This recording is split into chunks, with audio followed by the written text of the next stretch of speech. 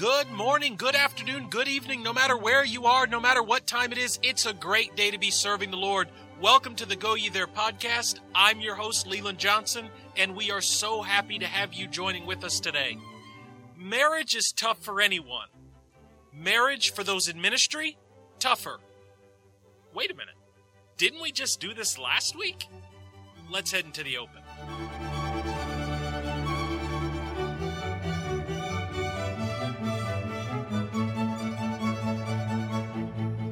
Last week, we talked with Dr. Bud Stedman about some of the challenges that missionaries face in marriage.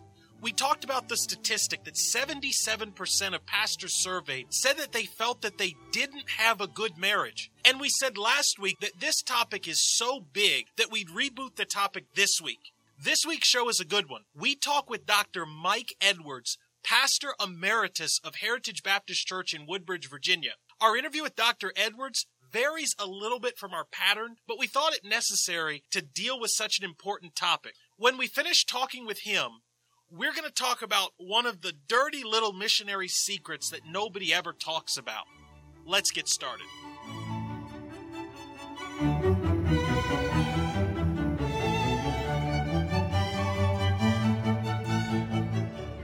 Pastor Mike Edwards is the pastor of the Heritage Baptist Church in Woodbridge, Virginia.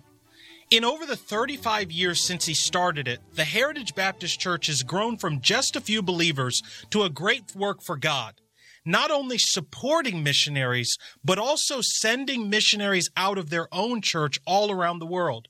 Pastor Edwards not only functions as the sending pastor for missionaries, but has also served in various capacities with missions boards to help serve missionaries in all parts of the globe. Pastor Edwards, it's wonderful to have you with us today. Well, thank you very much, Brother Johnson. I'm glad to be with you. Pastor, so many times we as missionaries get so involved with ministering and feeding other people that we don't really have the time to be fed spiritually ourselves. As a result, missionaries a lot of times can reach the world but lose their own marriages and families. Would you start off by taking some time to challenge missionary men from the Word of God? I would be delighted to do that. And I would add to it, that's not only a phenomenon for missionaries, it's really an issue that can face every God-called man to ministry. Now, certainly here in the States, we have the benefit of being in a culture that we're more familiar with and maybe understanding where we are. We can put less emphasis on understanding our culture and more on understanding our homes, but certainly on the mission field, the pressures on the home, I truly believe, are much greater than they are here. But I think the solutions are still very similar. I would just draw men's attention to Ephesians chapter 5. And I'm not going to read the entire chapter as we often do, but I want to concentrate on one word, and that word is in verse 29. I'll read the whole verse.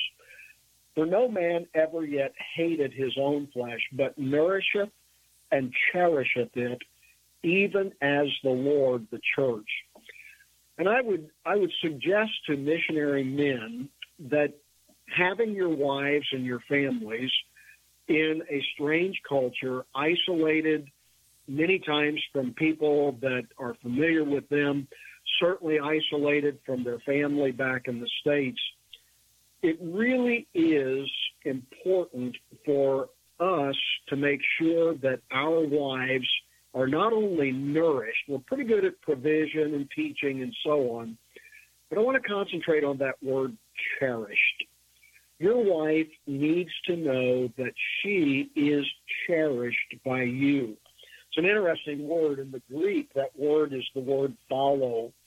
We bring it directly over into our English, and we made our English word tallow. And a lot of people don't know what tallow is. It's not a word we use often anymore. But what it truly is animal fat.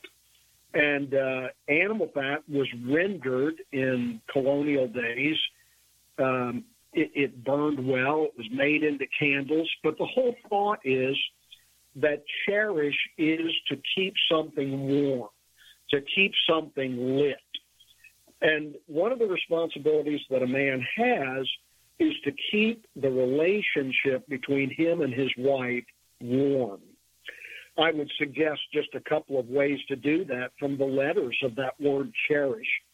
And I think, first of all, is communication, especially for a missionary wife in a country where the language is being learned, is a strange language, where customs are strange.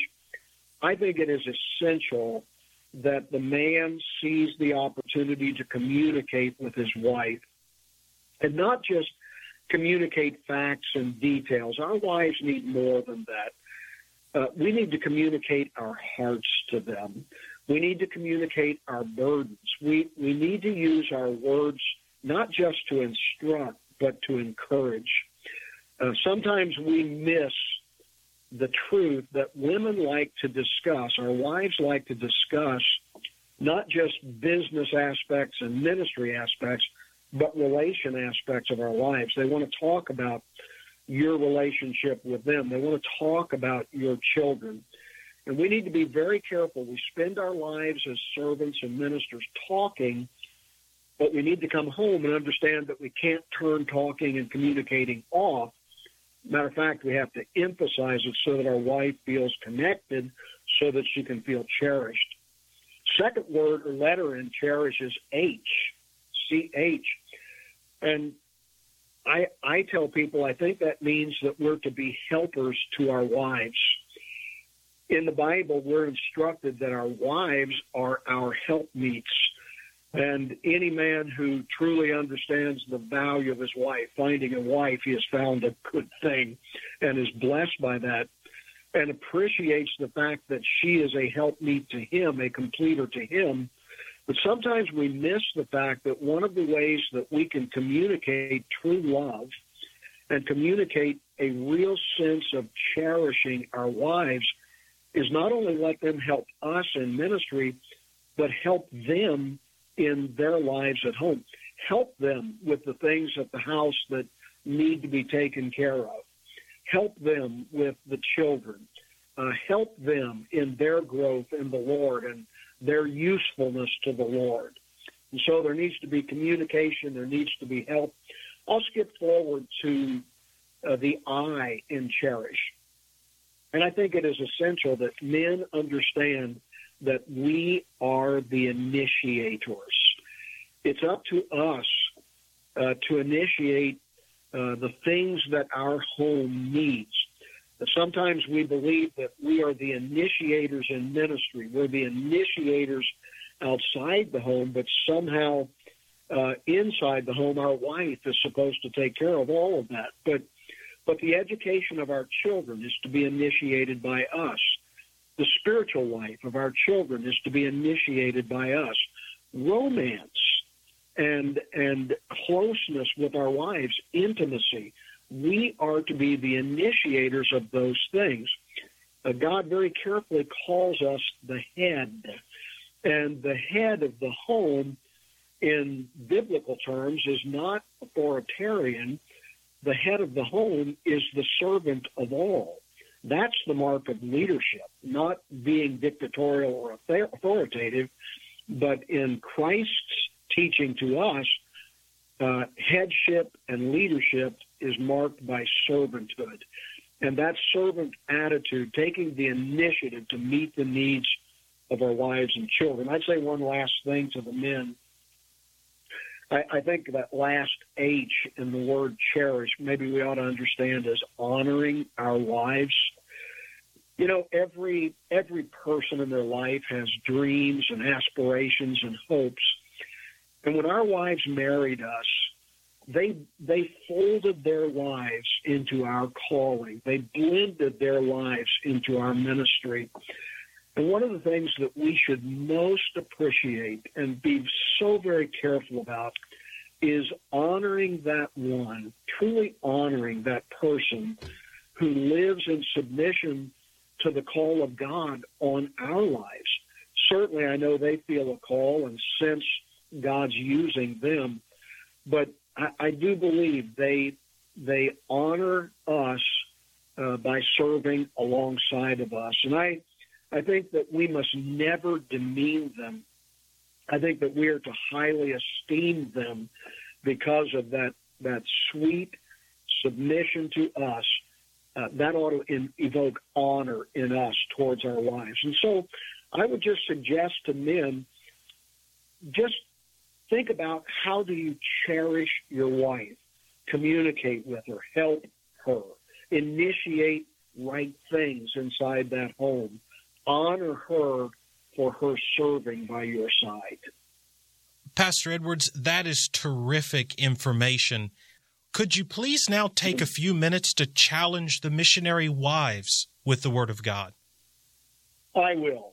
I'd be glad to, and I'll just say right off, there is no greater being on the earth than a surrendered wife to a called husband, and they have in their heart a desire. I know it's unto the Lord, but what an unbelievably gracious thing they do in blending their life with their husbands.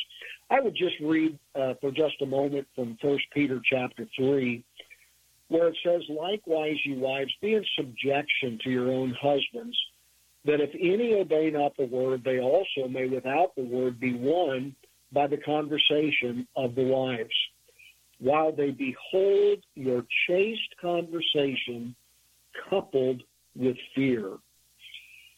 Sometimes we hear things in the Word of God that maybe we need a little explanation. And what I would suggest to the ladies is that I know you're not married to unsaved missionary men, but sometimes the same thing that can win a lost man is what can tremendously encourage your saved missionary husband. I'm just going to offer you 3 words, and I think that they are a universal need, and I think your husband needs to observe them in your chaste conversation because you do fear the Lord and because you do love your husband. Here's the first word I'd offer you. Be affectionate towards him. I know that sometimes men are not careful to express affection, and sometimes they're not careful to receive affection and appreciate affection as they ought.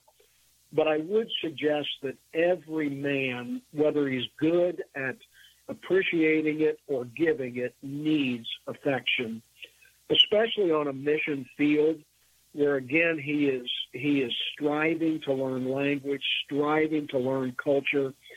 I do think that perhaps on the mission field, it's a little bit harder for a man to feel and sense victory because everything around him is new, and it seems like he's a student all the time, learning something new instead of being in familiar surroundings, excelling at what he already knows. And I think when he does come home, when he is in the presence of a wife, though he tries to have this very macho aspect on the exterior, I think the guy needs to know he's loved. And I think one of the greatest gifts that you can give, even if your husband has not been everything that he ought to be that day, maybe he's had a very difficult day, I would just encourage you as unto the Lord, give him affection, express affection. I think closely following affection would be the thought of attention. I'll say this, and I hope you hear the humor that's in it. Us men, we really do consider ourselves to be cavemen, and we love to beat our chests and be important. And I think if you can just be attentive to your husband, he is a servant, and his ministry is built on serving. When he walks out of that house and into that community and into that church, he is all about serving. And even a servant likes to have some attention paid to him. And I just pray that you would just be attentive to him. I'd add a 3rd word, and that would be the word admiration. Admire your husband. The encouragement that comes through admiration is incredible. Now, I know it works best when he's loving you as you are to be loved, when he truly is cherishing you. But I would encourage you to express admiration to your husband. Express that you respect what he does. Express that his message in that strange language was great, and express that he handled that situation well. Your admiration of him will not just redound to you, it will help him be encouraged in the Lord, and it will help him be able to study harder, work harder, preach more. I just urge you, be affectionate, be attentive, and admire him. And through that chaste conversation, God will use you in a tremendous way to be an encouragement and a helpmeet to your husband. Pastor Edwards, that is absolutely what we as missionaries need to hear directly towards husbands and wives, the things that we need to do in order to keep our marriages strong, in order to be able to stay in the countries that we're in doing the work of the Lord. Thank you so much for taking the time to share it with us. We really appreciate it. It's been a joy to be with you.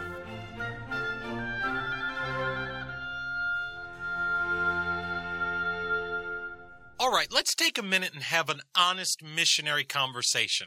I hope that we don't lose too many of our missionaries with this part, but we'll see.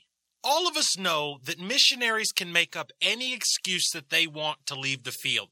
Sometimes they're telling the truth, and sometimes, well, let's be honest, you know that they're not. Now, we've all heard of the missionaries that have been disqualified from ministry and had to leave the field. I'm not talking about that. But amazingly enough, I have never met a missionary, not even one, that has ever said, hey, you know what? We left the field because our marriage was falling apart. I mean, let's be honest. I've never met a missionary that said we left the field because we didn't like the area and just wanted to come back to the United States, even though we all know that it happens. The thing that everyone always says is that it was a health issue or an issue with the children or some other reason that they had to come back that makes it sound a lot more spiritual. And I'm not saying that everyone that says that is not telling the truth, but it just seems strange that it's always those reasons.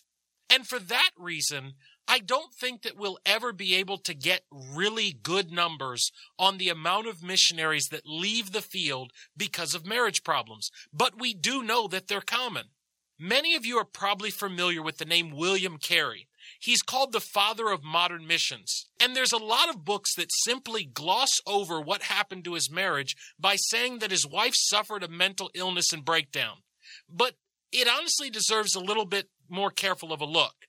If he indeed is the father of modern missions, then all of his children have inherited the propensity to have marital issues. Let me summarize their story for you.